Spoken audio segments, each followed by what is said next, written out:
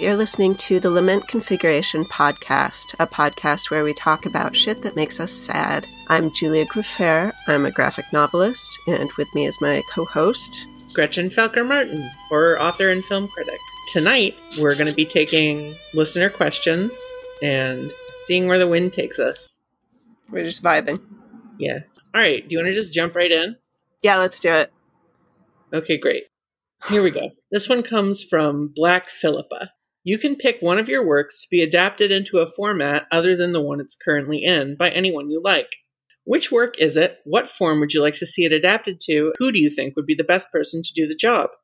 That's a good one. I feel like probably film, right? Yeah. But I don't think I know enough about filmmakers to say who should make the film. Also, several years ago, there was a kind of a comics festival in Portland called The Projects, where we did a lot of multidisciplinary comics presentations. And one of the things that we did was, I guess it was like a play of Black is the Color, which is my graphic novel about mermaids being mean to drowning sailors. We used music from the album Ocean Songs by Dirty Three, and a friend of mine who was a local choreographer helped us to set it up, and I and a few of my friends performed it, and that was really cool. I don't know if the story could sustain an entire play, but I think it would make a nice, like, modern dance piece or something like that. Yeah, that'd be really cool. It's with music by Dirty Three, please. Yeah, what a great choice. That's like the music that I think of when I read that book. That's so cool. Partly, I know, because there's a mermaid on the cover, but right. Still, it's just like, it's such complex music that is not super interested in being totally satisfying to listen to. Mm-hmm. Well, I think that my approach to comics and storytelling is very post-rock influenced. Yeah. The way that it, it doesn't have the same kind of narrative structure as like a traditional song or story. It's just kind of like riffing. It has, I don't know, more of a jazz-like free-form approach. Being as one of our time's preeminent Julia Gruffair fans, I would just love to see Lars von Trier's Laid Waste. Oh, fuck yeah. That would be amazing. Yeah. I feel like Lars could really get in there with the issues of like Agnes being like this default caregiver that is like dying from that role and nobody knows it but her. That's Absolutely. A very like breaking the waves kind of a story. Yes. On my end, I would really, you'd have to dig Ken Russell up for me to really get what I wanted. But I would love to see someone adapt Ego Homini Lupus. Anyone who's kind of like disgusting and maximalist, I think it would be really cool to see what David Cronenberg did with it. Or like Paul Verhoeven. I would also be interested in seeing Jennifer Kent's take on it. She did The Babadook and The Nightingale. And I think she's less like extreme and sort of splattercore than I am, but does have a really good sense for women in extremity, which is what all my books are about. Yeah, that's that shit we like. Yeah, I just when I see a little fictional woman or I make her up, I want her to have a bad time right away. Yes. All right, moving on. This question comes from Inanimate Carbon Ron. Thank you, Inanimate Carbon Ron. I saw The Mitchells versus the Machines today. It was bad. Do you see any value in watching stuff that sucks? What is The Mitchells versus the Machines? From what I've gathered from social media, it is an animated movie, presumably about the titular Mitchells engaged in some kind of competition with their machine counterparts. Okay. I'm going to say that The Mitchells versus the Machines is about suburban family. It's going to be like really Leave It to Beaver kind of vibe because they love that. The CG movies, they love that stuff. And then they're going to get replaced with some androids that are identical to them in every way. And then they're better at being the Mitchells than the Mitchells are. And then they have to try and get their life back, even though actually everybody who knows them prefers the robots. And in the end, in fact, their friends and family come together to kill them. Yeah. Bury them in a pit and they all agree silently never to bring it up again, and they carry on to have a really happy life with the androids. Yeah. So I don't know why you didn't like it. I thought it was amazing. Yeah, that honestly. sounds like a great Carbon movie Run. that we just scripted and which will be getting picked up by Netflix sometime in the next 2 hours. I thought it was really powerful. I thought that the scene where the human father kicked the robot dog and it broke was really disturbing. Said anything you could need to say about the relationship between men and robot dogs. Yeah, between Mitchells and machines.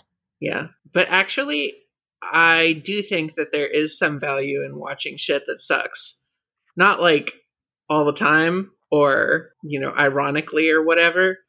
But as a critic, it's very valuable to me. And it really stretches my brain to sit down and try to write at length about something that I don't give a shit about or actively hated. It's actually much harder to write about something that I just don't care about than it is to write about something I despise. I definitely think it's motivating to take in work that you don't like. When I was younger, I'm sure that I've talked about this a million times on the podcast, I used to always make a point of going to the first Thursdays or first Friday or whatever, depending on the city that I was living in, the art walk when all the galleries would have an opening on the same night, and just seeing as much of what was going up as I could. And I only ever liked about maybe 5% of it. I would spend a couple hours there and see maybe one show that I thought was worthwhile. And even that was I always felt like it was really worthwhile to go because I always came away with this fire of oh, well, if this is the kind of work that they're showing in galleries, what am I afraid of? I can do so much better than this. Yeah, absolutely. And with a refined sense of what I felt was worthwhile in art and what wasn't. So in that sense, I think it's a good idea to expose yourself to things that you don't like. But I question the use of the word bad here, because I think that a lot of things that art that we are quick to call bad, we could probably find a better, more specific term for that. What I usually say is purposefully mediocre or unambitious. But is that what Carbon Run means? Well, I don't know, as I have only seen the version of the Mitchells versus the Machines that we just created. Mm-hmm. Which is perfect. Yes. But, a lot of times when people talk about bad movies, what are they talking about? I don't know, Mac and Me or something. Mac and Me is pretty terrible. It's pretty hard to watch in some ways. It is really entertaining. You can really have an experience watching it. I think it's well made in many ways. As Mystery Science Theater 3000 proves, a bad thing is a wonderful resource, basically endlessly exploitable. True. But even if you're not actively making fun of it, it can be pretty entertaining. Or are we talking about just something that is poorly made, incompetently made? People love that. What's the fucking guy who made The Room? Oh, yeah. Tommy Wiseau. Does he do that on purpose? I think that's a matter of some debate, but where I land on it is no, but he would like us to think that he does. I see. I think I'm not mad, I'm actually laughing. Yeah, exactly. He became known as this guy who made the worst movie in recent memory, just in terms of actual ability to adhere to conventions of storytelling. Mm-hmm. And once he realized that was his in to some kind of fame and influence, so he's rolled into it. People kept telling me, oh, you have to see it, it's so bad, which is not a convincing argument to me. Yeah, maybe not the selling point they think it is. No. I mean, there are things about The Room that are interesting to watch just because it's sort of like watching a robot explain what a human's day is like to you. And the robot is broken and badly programmed. So there's things like the main character walking into a flower shop and he has this completely breathless, insane, way over edited conversation with the shop owner, the florist, during which he compliments her dog and asks her a question and says goodbye to the dog in the space of maybe 2.5 seconds. Huh. So it's very it's interesting, but I think the culture that has grown up around it is kind of boring. Of course this thing is bad and you laugh at it. That's, yes. When people talk about him and his work, it just sounds like conversations about outsider art to me. Yeah. You know, when people are like, oh, this person is so ignorant of how to make a proper film. Yes, that's exactly it. I mean, it's like picking and up it's like we're laughing with him, but not really. Not really. It's like picking up the Henry Darger's book about the child crusades against the aliens and saying, look at this fucking freak. He can't even write a book under 14,000 pages. You're missing the point. Someone is giving you something that you will not encounter anywhere else. And I think that has a lot of value on its own. So for that definition of bad, I think that's a cultural misnomer, and that there is a lot of value in watching those things. Yeah, it's worthwhile to have a mind that is open to types of art and storytelling that you are unaccustomed to. Now, on the other hand, if a movie, let's say, if I know that I am not going to get anything out of it, like I haven't seen any superhero movies probably at all, I think. I haven't seen any of the new Star Wars films. The last one that I saw was the Revenge of the Sith. If memory serves, you did see Iron Man with Robert Downey Jr. I did see the first Iron Man movie, yeah. And I saw some of the old X-Men movies, but I haven't kept up with the Avengers or whatever. And I think that they would bore me, and I just have no interest in them. I don't know whether they're bad. By some measures, they're probably really bad. It cost a lot of money to make them. Probably a lot of people at the top of their respective professions contributed to them. I don't think I would like it, and I'm not going to sit through it just for the opportunity to figure out whether or not I can get anything out of it. Yeah, that's a waste of I have a limited amount of time on Earth, and I have a great big brain that I could put absolutely anything into. So, like, why waste my time with that?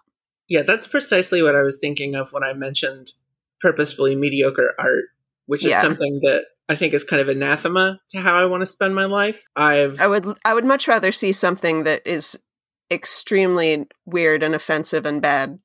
Yes, absolutely. For trying too hard, rather than something that's just kind of drearily mediocre.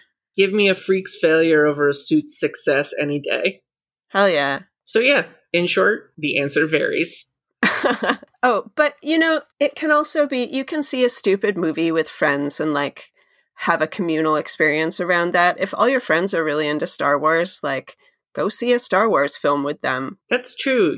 I have several close friends who really like superheroes, and I did go to one of the DC movies with them, and we had a really lovely time just because they were really enthusiastic, and I love them, and it was nice to be there with them.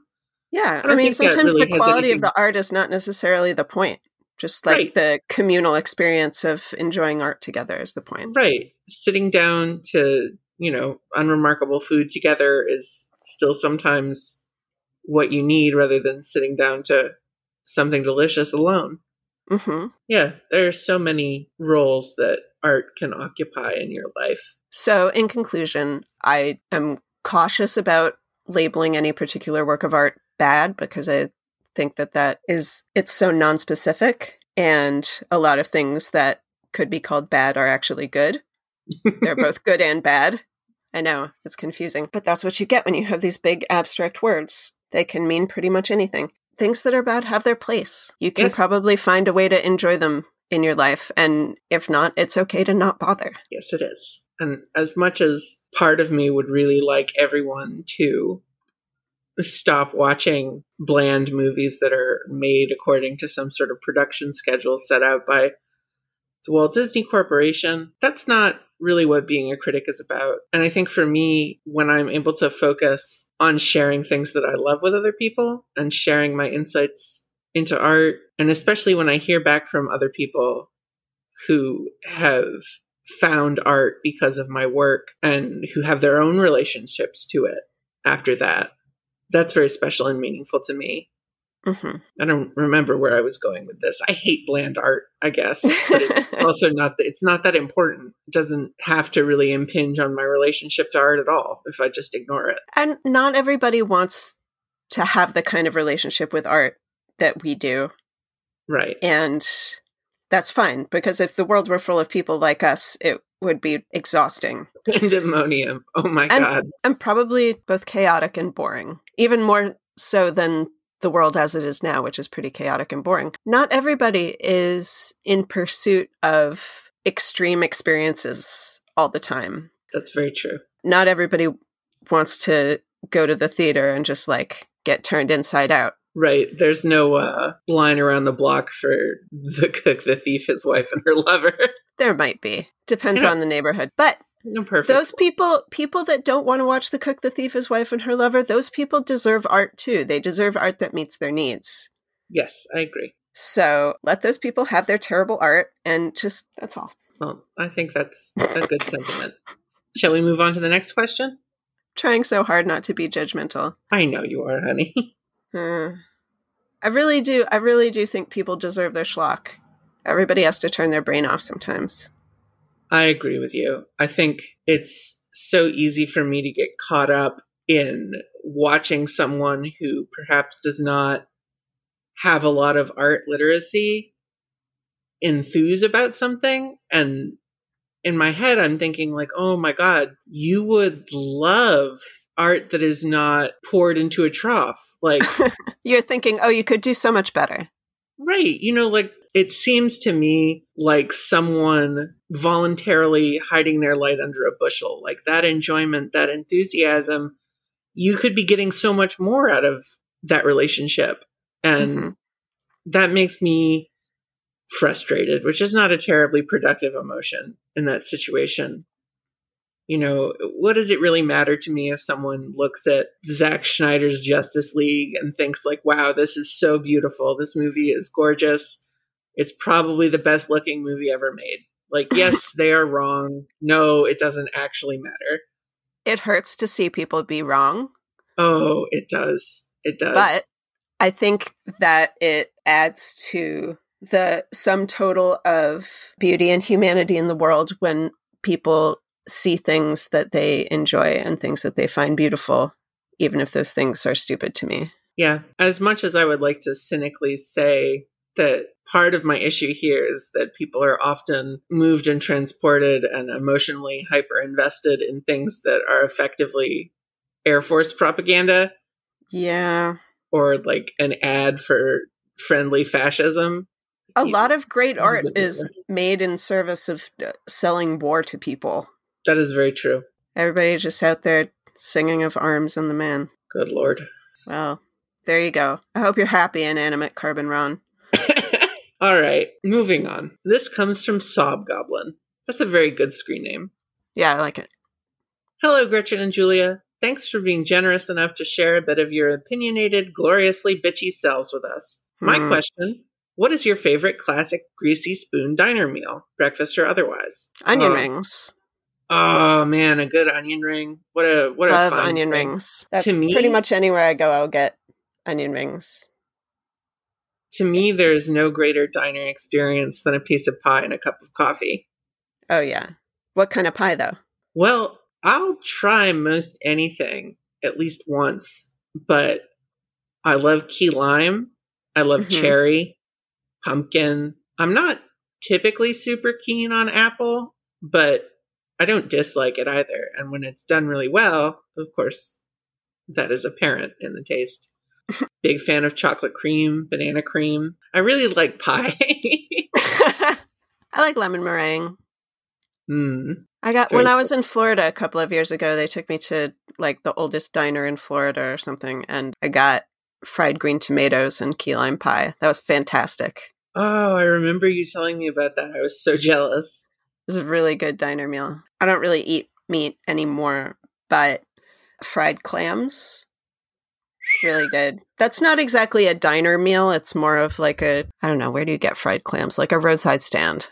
Yeah, like I feel like a fish shack or like a seafood shack is in the spirit of the greasy spoon.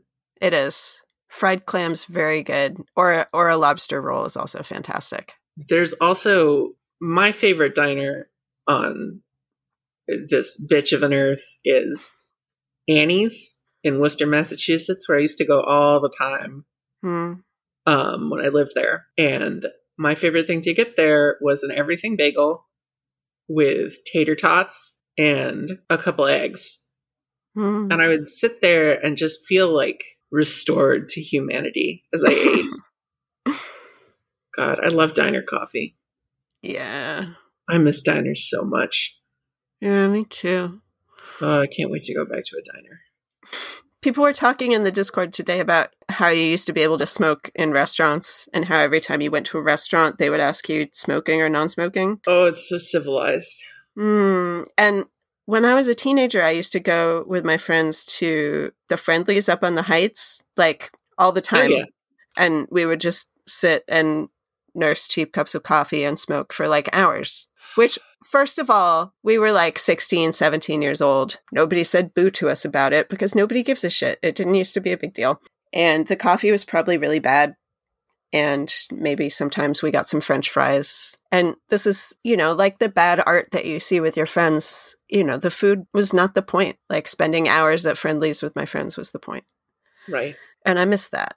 I mean, I don't miss being 17, but... Oh, good God, no. But that was nice to be able to do, to just loiter in a place. Yeah.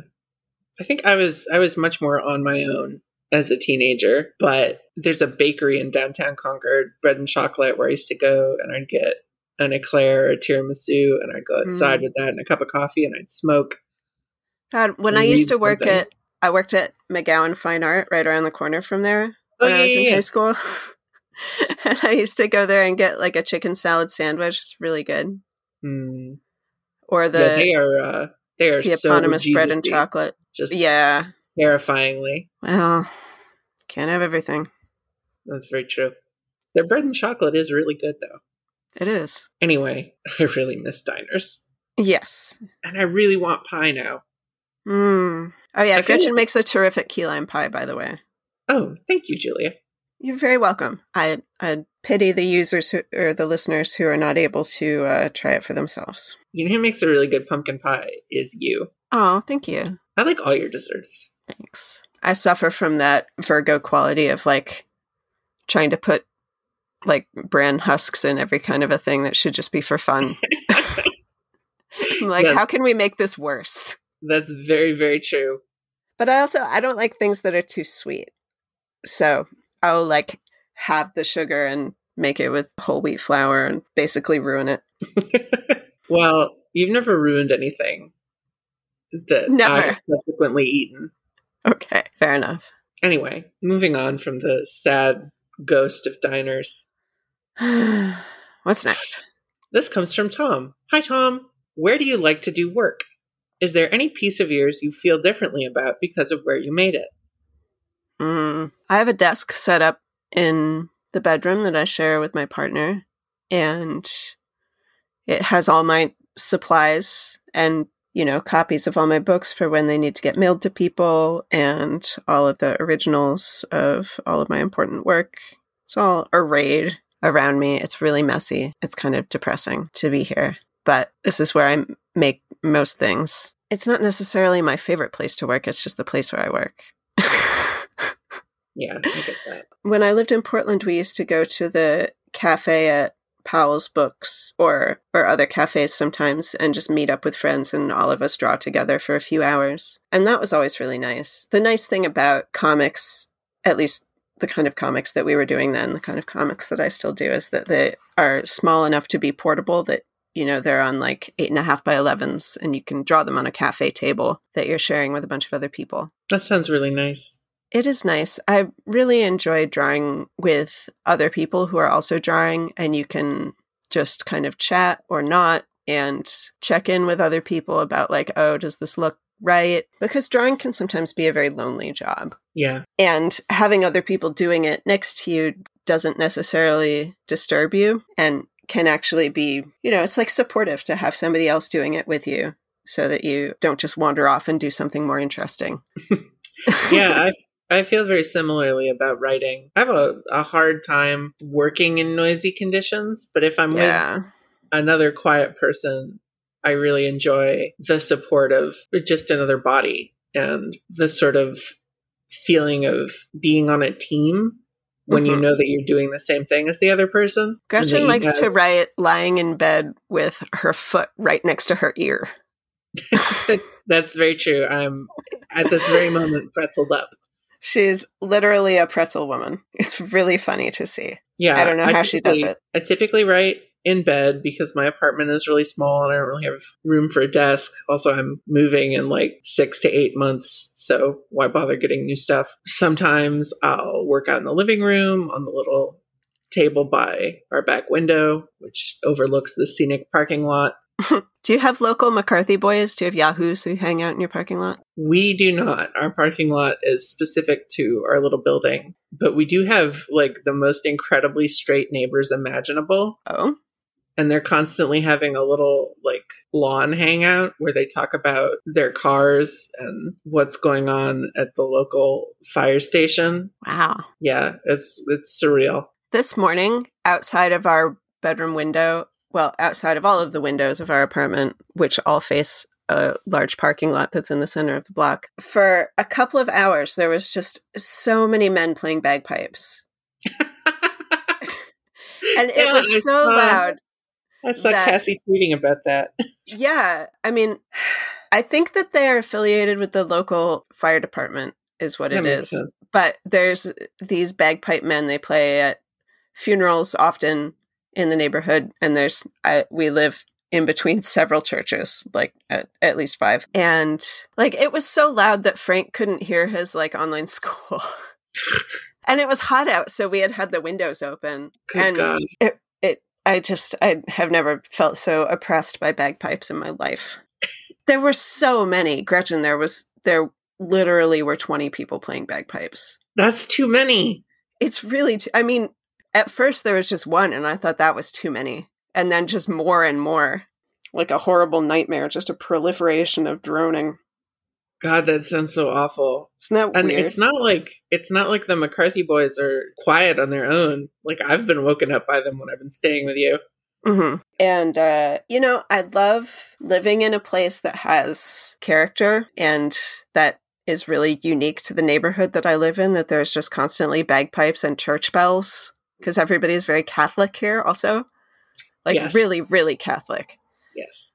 Almost every lawn has some kind of a Mary or St. Francis or St. Anthony. A lot of little gods. Sometimes statues. Joseph. Yeah, lots of little gods. I've written in a lot of places over the years because I've moved around so much. I haven't lived anywhere for longer than 2 years since graduating college. Oof, that's so rough.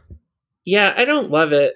I would really like for the next place that I live to be at least semi-permanent. And I definitely do feel differently about some of my work because of where I wrote it. When I wrote No End Will Be Found and Ego Homini Lupus, I was living with a really, really abusive partner who made me just incredibly miserable and sick. And often when I think about those books, I think about what it was like to live with them and that kind of sad, dilapidated apartment that we had together. I kind of liked that apartment, but I didn't have to live in it. Yeah, I mean, it was cute enough, but it was just sort of like poisoned. Mm-hmm. And also we had those horrible downstairs neighbors who wanted to kill me. Right. So, but you got Lenny. I did get Lenny. Lenny is my little cat who's asleep in my arms right now. Mm-hmm. And he belonged to our first floor neighbors in a 3-story building. And one day showed up at my door on the 3rd story and meowed to be let in. And when I did let him in, he got up into my arms and just purred up a storm. He chose you. He did. And I told them when I brought him back that I would be happy to take him since I knew that they had kind of a chaotic household. And the mother of the family was like, oh my God, please. And I don't know why, because he's the best cat I've ever met. He's a really good cat. I mean, he's kind of a shithead, but he's so snuggly and sweet. He loves you. Yeah, he's a little mama's boy.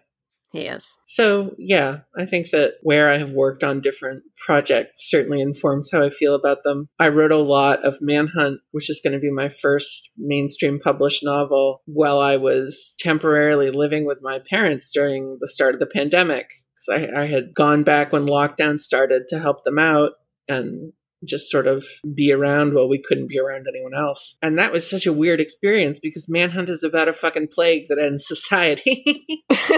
Reality scooped me. I had the idea first.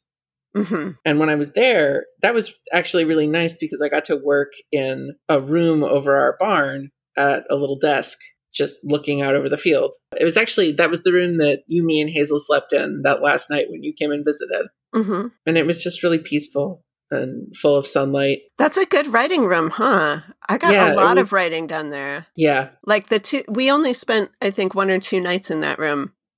And I wrote like 3,000 words. Yeah. It's just so calm. I remember that you and Hazel took a nap and then you woke up and I was like, guys, guess what? Oh, that's right. And you read something to us. Oh, right. Your mini fictions for His Dark Materials. Those were so good. Yeah. Oh, that's right. When we first, you guys were playing Magic. Right. That was nice. That whole visit was very nice. Yeah, it was. I remember I dropped Frank off at my mom's, and then by the time that we were heading to your place, it was dark outside. And so like Hazel and I are driving through like the woods in New Hampshire it's not really that far outside of town, but because it was nighttime, it felt very spooky. And we're listening to like Space Oddity, and that was just lovely. It was really fun. Yeah, it is pretty out there, whatever else there is to say about it. If you want to get some writing done, go stay above Gretchen's parents' barn. Yeah, go live there. Yeah, you get to hang out with Sophie. Oh, that's true. Sophie is my mother's tiny little dog. She's so cute. Yeah, she's very cute. She looks and smells and acts exactly like a little loaf of bread. She always reminds me of Fizzgig from The Dark Crystal, that hairy little ball with a giant mouth. Man, I love The Dark Crystal. I love puppetry. Such cool shit. When you do the voice for Sophie, it's like a smuggler. Yeah, it's sort of like a nebulously Iberian little criminal. Yeah. Yeah, it sounds like a criminal, which is funny because she has that paranoid look that is common to all tiny dogs. Right. Sort of glassy little darting eyes. Mm-hmm. All right. Anyway, we got more questions. Let's do it. Yay. Go to the next one. All right. Let's clear these out and start fresh for next week. Beautiful. We got 2 more. All right. This comes from Pink Turns Puke. Is there a work or performance by an artist or performer that single-handedly made you do a complete 180 of your perception of them, whether positively or negatively? The one that leaps to mind immediately is when Darren Aronofsky released The Fountain, and I was like, oh, this guy actually can create a movie that I think is really cool and fantastic even. But it did not change my opinion of him one iota. I hate him. I always will. He's a despicable human being. Wow. Yeah. Anyway, coming out of the gate strong here. The I'll Fountain say. rules. Fuck Darren really Aronofsky. I got into The Fountain because like one time I was at a tea shop in Portland drawing or something. And I was like, what is this music that we're listening to? And it was the soundtrack from The Fountain. I was like, this fucking rules. Yeah, so I listened to it pretty much constantly for like a few months while I was writing and drawing Flesh and Bone. And this was like, I don't remember if this happened before or after Frank was born, but I waited until I had finished my book to actually see the film because I had developed this whole relationship with the soundtrack and I didn't want the film to interfere with it until I had finished with the book. But I really loved the film. And then, yeah, I think I saw Requiem for a Dream and Black Swan after that. And I was like, I don't know. Yeah. But we're very strong advocates for The Fountain here. Why is The Fountain so good and those other films are not? I mean, I think the soundtrack is part of it. Clint Mansell did that. And it's just sort of this beautiful, like almost Philip Glass-esque classical soundtrack. He did the Requiem for a Dream soundtrack too, though, I think. He did indeed. And, you know, I think that his work for Requiem for a Dream, as much as I hate the movie, is pretty iconic. That song, the titular Requiem for the Dream, fucking, that was everywhere for years. They used it in a fucking Lord of the Rings trailer. Yeah, he's a great composer. I think, honestly, that Aronofsky is just so much more interesting when he's indulging in fantasy than when he's trying to say something about society, which is something that he seems to barely understand on his best day. Yeah, I mean, The Fountain is almost entirely like dream world nonsense. Right. It's very surreal. It's just sort of this weird little fable about mortality. Yeah, it's just like one notch more respectable than What Dreams May Come. Yes. That is. Do you remember that movie? It. I do, with Robin Williams. I really liked it as a kid. Yeah, me too. I haven't seen it since it came out. I remember all the cool effects they did with like paint and clay. Yeah, it was cool. Yeah. It was kind of psychedelic and like sad and romantic. I don't know. When it came out, I was probably like a teenager and very deeply in love with somebody and like, really, really moved by it, I think, which is good. I mean, I think it was probably kind of a stupid movie. I think Robin Williams in a serious role like that is always a little uncomfortable for me. But it's wonderful to be a teenager and to be moved by schlocky things. Yeah, it's a really powerful experience. Your emotions are such a fucking hormone stew. The weirdest things can hit really strong. I'm trying to think of other authors who I've reevaluated or filmmakers or whatever. Nothing is really coming to mind. No good movie ever made me retroactively like someone's bad movies. Okay. I'm going to say that VMA performance of Vogue by Madonna. Oh, that I think lit. It's from like 1992. And like before I saw that, I didn't really have any strong feelings about Madonna either way. Like she was a little bit before my time in the sense that like by the time that I was getting into popular music, she was like an established performer that didn't super interest me. Like she was really mainstream and whatever. But it wasn't until, I don't know, maybe like 5 years ago or something that I happened to watch this live performance. I want to say VMA's 1991, 1992, something like that. And they performed Vogue. She and her troupe of dancers that were on tour with her at that time in this whole like Dangerous Liaisons aesthetic.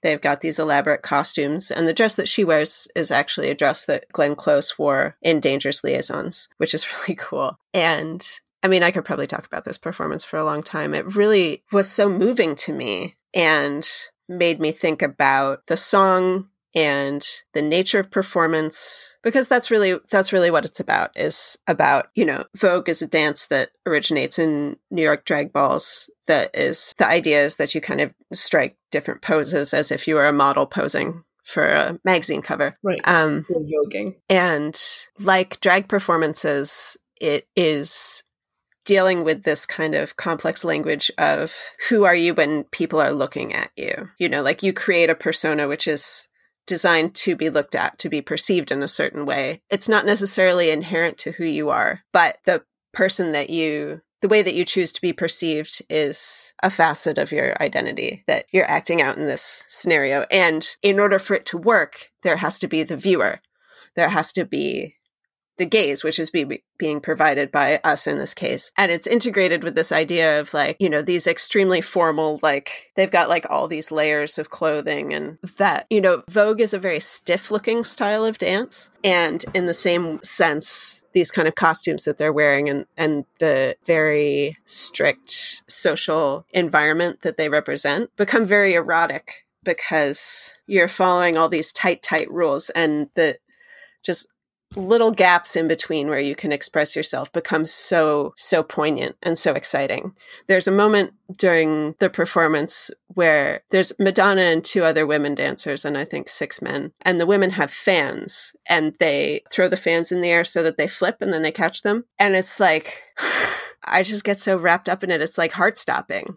Like, yeah. Oh my God, are they going to catch the fans? And then like, you can read interviews with the performers later where they're like, yeah, nobody was sure if we were going to be able to catch the fans or not. And you can see in the performance, like everybody kind of claps and smiles when they catch them, which might just be because that's what they're choreographed to do. But one of the dancers has said in an interview that like they did that spontaneously because they were like, oh, thank God they did it. Yeah, if I recall correctly, they had not once managed to do the whole thing perfectly before the actual performance. Mm-hmm. And the men who choreographed that dance were very famous drag ball performers. Hell yeah. And they appear in they're dancers in the performance as well. There's a documentary about that group of dancers where they reunite that is really moving. That's really cool. Yeah. I would tell you what the name of it is, but I forget. But it used to be on Netflix. And I think I watched that and Paris is Burning in the same weekend and just wept about drag. And what a beautiful art form it is. Drag is a gorgeous art form. Yes. But so I went from like not really caring very much about Madonna to like feeling that she is a really important artist. And also that, like, this performance in particular, you know, like, she obviously isn't a drag performer and doesn't deserve credit for the creation of this art form, but I was able to appreciate it on a new level because of her. And my feelings about her as an artist really deepened. Yeah. That's really cool. Man, I feel like in so many ways, drag is one of the definitive art forms of the past half century. Mm-hmm. In the same way that like rap and hip hop are culturally definitive. Yeah, like in the sense that mainstream culture is constantly borrowing from it and pretending they're not. Right. Just like, well, if a Black person figures out something cool, we will just steal it and pretend we came up with it. Yeah, because they probably did it by accident. Yes. They just did it because they don't know any better, but we're doing it on purpose.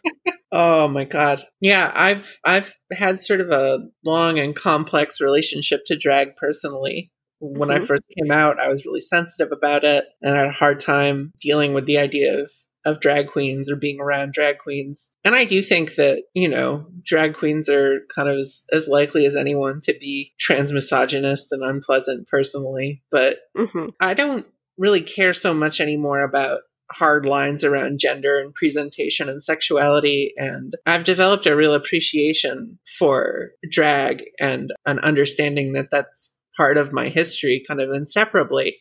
Like many of the people that in history that we call trans women now called themselves drag queens. Yeah. And made parts of their living that way. Anyway, just something I think about a lot. Drag no, you don't have to anyway. It's interesting. It's important. Yeah. Especially at this time that we're talking about pride so much. Jesus Christ, what a stupid fucking discussion. I'll tell you what, I've reached a point where when I see someone think of the childrening or whatever, it just makes me want to pull my hair out. I mean, it's indistinguishable from fucking Phyllis Schlafly's bullshit. I mean, I'm trying to train myself to understand that people who say this kind of shit are like either psyops or morons. Yes, I think that is largely the case. And I do not believe that real people with brains are having an objection to, I'm not even going to say kink at Pride, because what does that mean? Like, people wearing wedding rings is a kink. Right. What they mean when they say kink at Pride is seeing gay people and knowing they're gay. Being sexual. God forbid. Right. And I think, like, you know, it's comforting to say, well, they're brainless fucking morons. But these are dominant cultural positions that are reasserting themselves in the pushback against trans visibility in the last 20 years. You know? Absolutely. The gay rights movement experienced what was, for the dominant culture, a very effective splitting around the issues of gay marriage. Where you have, on the one hand, the assimilationist gays who want an in to the hegemony, who want to be able to have a 401k and go to the country club and whatever. And then on the other hand, you have the revolutionary queers, the militant queers. People who've accepted that they're never going to belong to decent society. Right. The Magnetos, as opposed to the... Yes. Fuck yes. Yeah, there's that famous panel from some comic I've never read that just says Magneto was right, and I think about that a lot. Yeah. I don't think I know enough about X-Men to wholeheartedly sign off on whether or not Magneto was right, but the little that I know about X-Men, I feel like he probably was right. Yeah. I don't know. I read a fanfic today where he had sex with a train. That's great. Good for him. I know. It was terrific. So I'm inclined to side with Magneto in all things. There's another famous wonderful little train fucker. He monologues about making the naked president of the United States lick his boots. What? Really? Yeah. In a real comic? Yes. Woo! Yeah. It rips. That's kinky. Just like seeing a Holocaust survivor get to do that to the president of the United States of America, that whips. That's extremely good. Good for him. Yeah. Where was I going with this? Oh, right. So anyway, you have this cultural divide in gay America around people who want to assimilate and people who either can't or don't or both. And there's the trans community is going through the same thing. And it's literally the same thing. It's copy pasted. Yeah. And it's so fucking infuriating to watch happen in real time when you know the history. Yeah. I mean, I guess I don't have anything to say except that fuck anyone who isn't comfortable watching gay people assert that we have a sexuality. But I do think that the like young queers who are concerned about the children or whatever, I do feel like that's a minority. I feel like that is a like really specific and small group that gets boosted the way these things do by conservatives who like seeing that. Yes. And they don't necessarily realize that they're towing the party line in that way. I do think that mostly that demographic is small enough to be meaningless. Except that it just makes me so mad. Yes, God, it makes me so mad. It's like watching someone bail onto a sinking boat. Yeah. And then you go up to them and you're like, why are you doing this? And they're like, because I care about the ocean. They're just so fucking slappable. Good metaphor. I like it. Thank you. Yeah, the children are going to be fine. I know they will. I know that you know. I'm saying this for anybody who might have been concerned about the children out there. Yeah, that's fair. The children are allowed to see, like, it's not really clear what it is that people are worried about kids seeing, right? Like it's just homophobia. Right. When pressed, they seem to go to like pup play, or I've also seen diapers brought up. A lot of straight people are into diapers, I hate to tell you. Like, I saw worse shit than that by the time I was 7. Yeah. Like, whatever. Who cares? Kids are fine with all that shit. Every kid walks in on their parents. Like, it's normal. No one learns about sex in some perfect sterile white bubble. That's correct. Anyway, I've worn myself out with all this being angry. Yeah. We're done. We recorded a podcast. We can rest. Yeah, that's a wrap on Gretchen and Julia for tonight. You can subscribe to us on all the things, leave us a 5-star review, or whatever kind of review you want. I don't care. Leave us a terrible review, probably. Yeah, tell us what you fucking hate about us. Yeah, if you dare. Yeah, we'll rebrand to be about how this has been the Lament Configuration. I'm Julia Graffair. If you leave us a review. Good night, Gretchen.